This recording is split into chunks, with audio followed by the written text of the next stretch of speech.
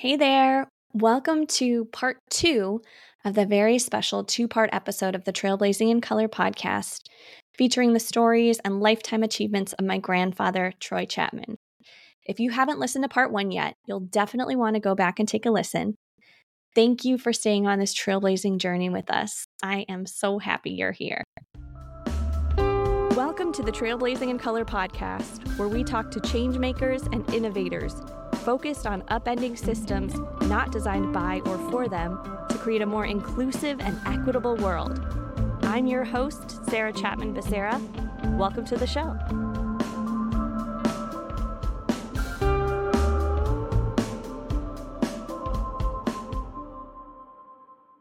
Let's talk a little bit about your international efforts too. So you're learning how to scale this work both at the national level, at the county level, in terms of how do we really put this into practice and make it work and make it sustainable. And now you're starting to be brought in and sought out as an international expert in financing affordable housing. How did that come to pass, and what did some of that work look like? Again, it was great. And a lot of it was successful. Some of it wasn't. We tried.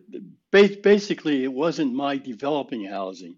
It was trying to explain to other people what I did, how I did it, how I got it funded, uh, how I got it planned, that sort of thing. I was trying to pass on the knowledge that I had to others, and that worked out pretty well. I had a chance to work in a lot of different countries, um, and just pass on the knowledge. In some instances, I know what happened as a result of that, and some instances I don't. The only place that it was an absolute failure was in South Africa. Why was that? The government really wasn't ready for us. The government wasn't ready to listen to what we had to say. Basically, South Africa had just gotten over apartheid. Um, the government was run by blacks, but they had given away all of the natural wealth of the country. They had the government, but they didn't control the gold mines, the diamond mines, that sort of thing.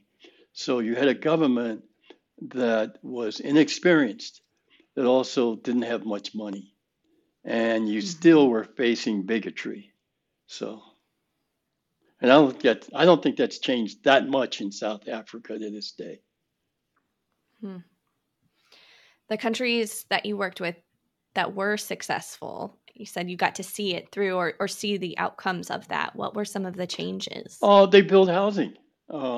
A lot of the housing they built became affordable because they built the kind of housing that you build in a factory and put on a slab.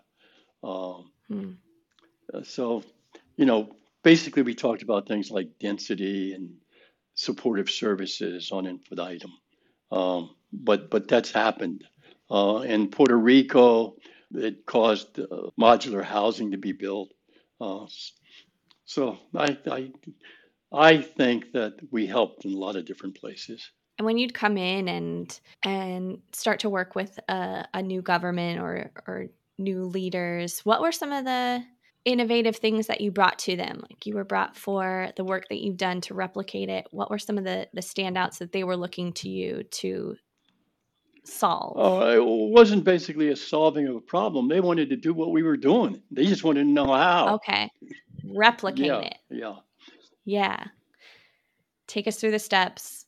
Help us bring this. And what did readiness look like? So they have the No, financing, or at least a they lot have. of times they didn't have the financing.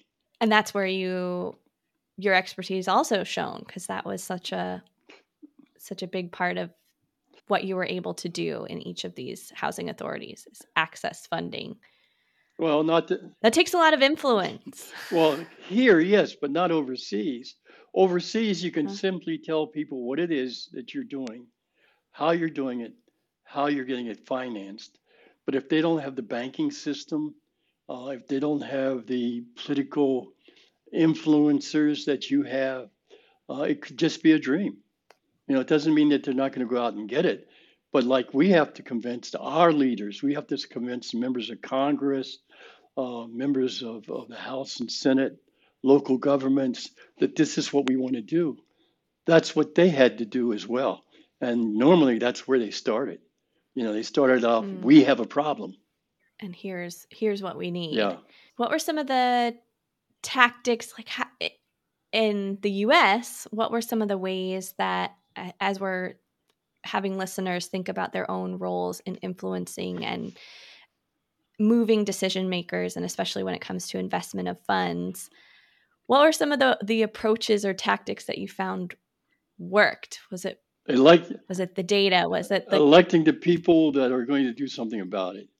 We in this mm, country have been talking for years now about the need of the homeless, people who live on the streets. That wasn't true 20, 30 years ago because we had hospitals and a medical system that would help resolve that problem. We destroyed it. So now we have hundreds of thousands of people who live in streets and under overpasses. And we say, and many of those people have problems that are unsolvable on their own. They need help. And we've been talking about helping them for years, and we haven't done it. hmm, You know, we still drive past an underpass, and there's tents and sleeping bags and people living there, and we say, what are we going to do about it? And nobody does anything about it. And that's true all over. Chester County is one of the wealthiest counties in Pennsylvania. Okay. Uh, the community that I live in is pretty well off. But Chester County is also known for the development of mushrooms. Okay. And part of our county, we have huge mushroom farms. Those mushroom farms are generally attended to and employ Mexicans. Okay. Those Mexicans are then housed around that industry in Chester County. And the housing for them is terrible. You got guys that come up from Mexico or Venezuela or someplace else, Colombia. They get a job in the mushroom industry and they find an old farmhouse out there, and 20 or 30 of them move into it. And it becomes a pig pen. And the government does nothing about it. And you say, hey, look, there's a housing problem for migrant workers in this part of Chester County. And they say, what migrant workers? You mean there are migrant workers in this part of Chester County and they have housing hmm, problems? Come on. And then you have to prove that you have Mexican workers that need help with housing in a part of the county, and they say, well, prove it. So all of a sudden, you look around and you say, if you take a look at our grade schools are now becoming full of young children that don't speak English. Where do you think they're coming from? But nothing happens. And I'm sure a lot of that is also true of San Diego. mm-hmm. Yeah, and there are a lot of it's not an ignored problem, but it is a very large problem that takes a long-term commitment. Like our current mayor, Todd Gloria, is very connected, and a big part of his platform and the work he is doing is focused on homelessness and supporting the unhoused. But but our next mayor may not. Mm-hmm. And so how do we sustain that as a focus when our elected officials are changing? Well, vote and continue to vote. On our last episode, that was our guest Christine So's advice too: is vote. If I have one piece of advice, get out there and see the platforms that are focused on this issue Exactly. and influence what happens. Use your voting power. Exactly. Do you consider yourself retired? Yeah, When did you consider yourself retired? How long? about 10, 15, almost 20 years ago. Okay. And yet you're still involved. You are working with the Civil Service Commission in Westchester. Can you tell us a little bit about that work? It's easy. The Civil Service Commission in Pennsylvania and Chester County really is responsible for making sure that the rules, regulations, and uh, are followed in regard to hiring policemen. And it's a simple process. Most people are aware of the college entrance exams, okay? Well, in order to become a policeman in the state of Pennsylvania, you have to pass a series of exams all the way up the ladder from becoming a community foot patrolman up to becoming chief of police. There's a certain process you have to go through, including uh, training at the police academy or the FBI academy, and then training that takes place after that. Um, all we do is we make sure that that training is in place and that the people who are policemen go through that training and have taken the tests. It's like taking the college entrance exams, okay? And we are the people that make sure that the people who are administering those exams are honest and fair. Hey, if you are enjoying the show, be sure you subscribe and join our community at trailblazingincolor.com, where we share resources, connect you with other amazing trailblazers in our Trailblazers circles, and amplify our collective power. Hope we see you there. Okay, back to the show.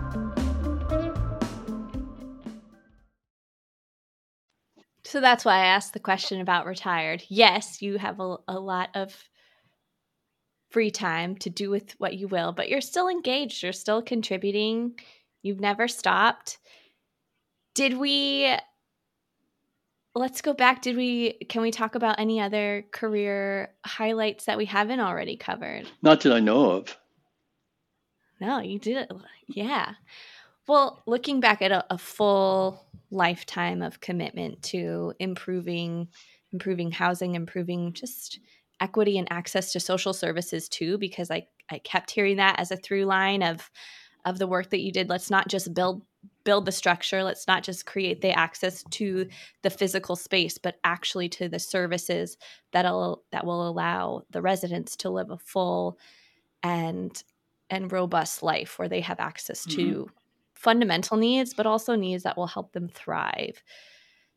Thinking about all of your accomplishments, which ones, I mean, we talked about a lot, but what are some of the most meaningful or personal rewarding things that you've done? Can you think of a particular story or celebration? Not really. We've had some joyous times, but um, beyond that, not really. Um, we did a we did a lot of stuff here. One of the things that I'm proud of is that one of the programs that we instituted in Chester County was scattered site housing and using the Section 8 certificate that I was telling you about as part using that money that comes in combined with their ability to pay something for home ownership. In other words, it's not just rent, but you take the federal grant and what you're providing toward that grant, and you use that to buy a house. Uh, we did a couple hundred of those here in Chester County. And the amazing thing is that most of the people that moved into those houses are still living there. And the same is true Mm. in Montgomery County, Maryland. Um, the story that I like to tell about Montgomery County, Maryland, which made me proud back then, is we were talking about taking 20% of the houses that were built by new developers in the county that came in to get building permits, that 20% of the units that they built had to be affordable. Okay. So now we're dealing with a new problem.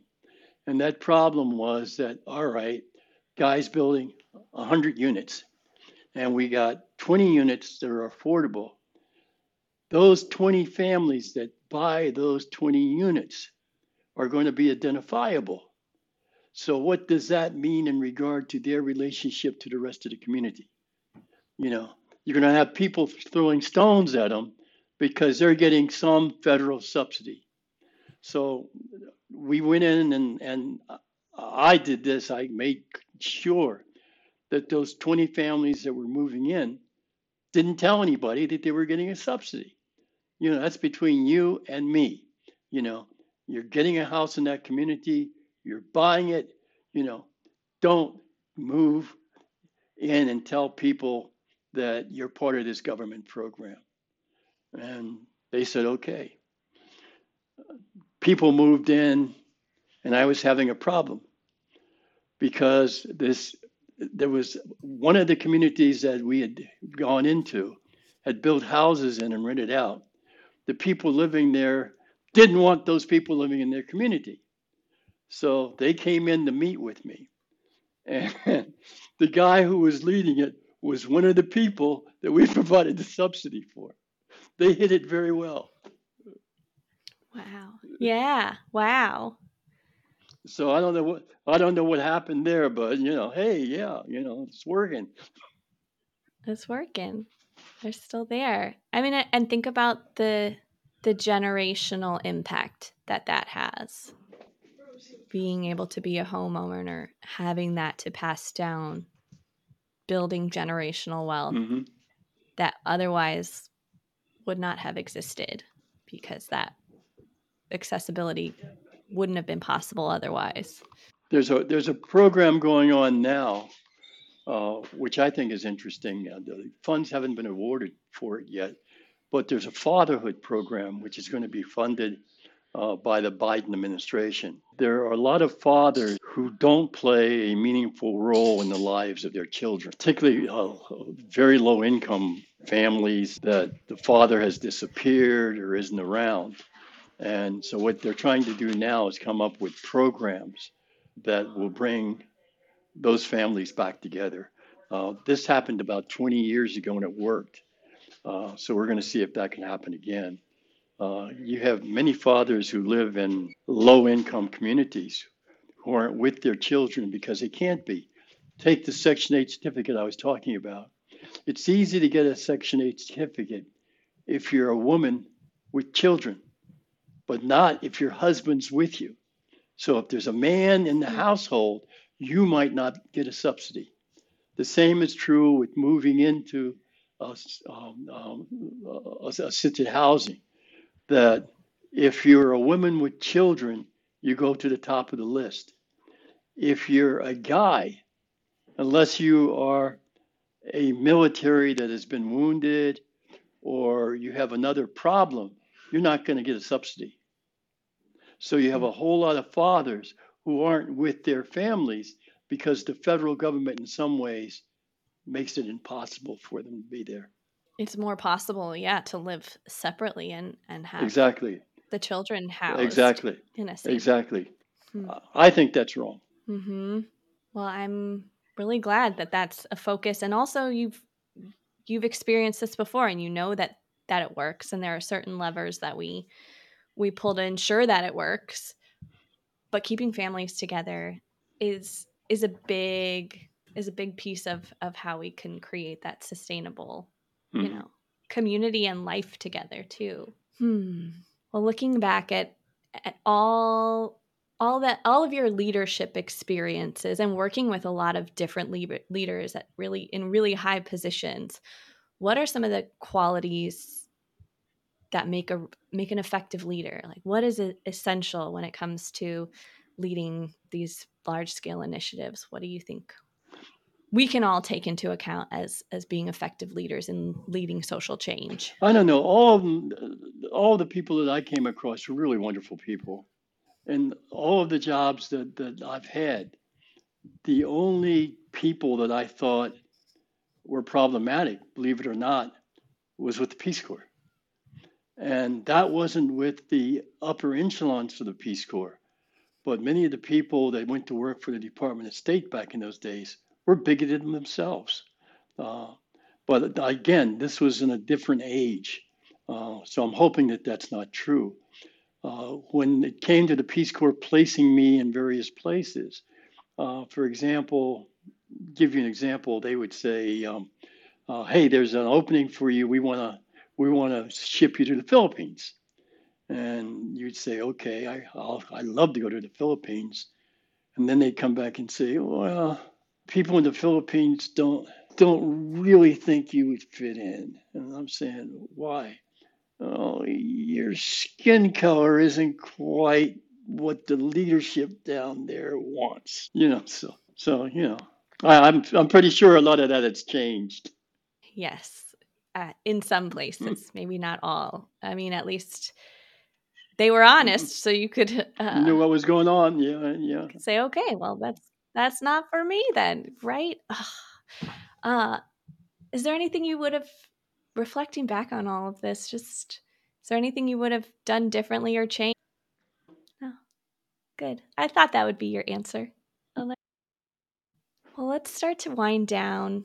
I want to ask about who's trailblazed the path for you. How My has, mom and my dad. yeah. Yeah. What are some of, I mean, loving, caring, supportive, really looking out for how to set you up for success in the long term, sending you to boarding school, and anything else you And want they to were, just thank and them for? they were really participants in the community. Mm. They cared about each other. I grew up in a community when I was growing up. You talk about who wrote the book of kids being raised by a community. It takes a community to raise a child. I was raised by a black community in York that was loving, that knew each other. It was wonderful. If only the town hadn't been a bigoted place, I'd have been a happy camper. Just that part. Just that part. But yeah, to be surrounded by community, to know that you have love all around you in this container, it just helps with what's possible. Hopefully, it sounds Thanks. like helped you see what was possible for yourself and that you would be supported. Hmm. Any final thoughts? Anything else you want to share?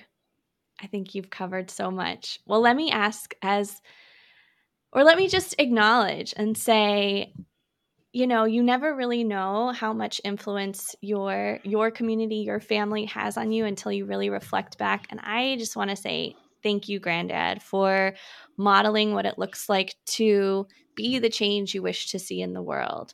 I came by my community organizing efforts. Honestly, it's because you and so many of our family members and generations before modeled what it looks like to see something wrong, to see injustice, and say, I'm going to do something about it. I am one person, but I have a voice and I have the ability to influence and bring others along. So let me see how that looks, and let me make an entire career and lifetime out of that. So I want to thank you on behalf of me for role modeling the way, and also on behalf of many, many nations that you've impacted, and particularly ours, in terms of access to affordable housing, one of the most fundamental things we need to feel safe and like we can have full lives. So thank you for being my grandfather, and thank you for all that you've done throughout Well, your entire life.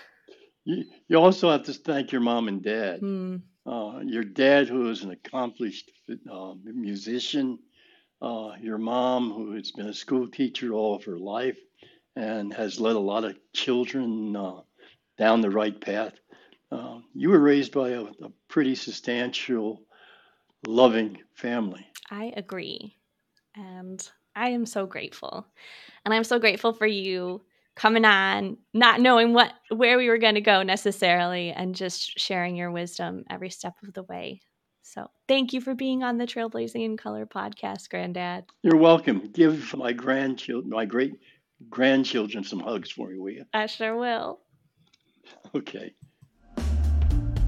Thank you for tuning in to this episode of the Trailblazing in Color podcast. If you found this conversation meaningful, please rate and review the podcast wherever you listen. Don't forget to hit subscribe so you don't miss a future episode. You can also follow us on Instagram and LinkedIn at Trailblazing in Color. Season 2 of the podcast was produced in partnership with the team at Podcast Bestie, and our theme song was arranged by guitarist Troy Chapman. Thanks, Dad.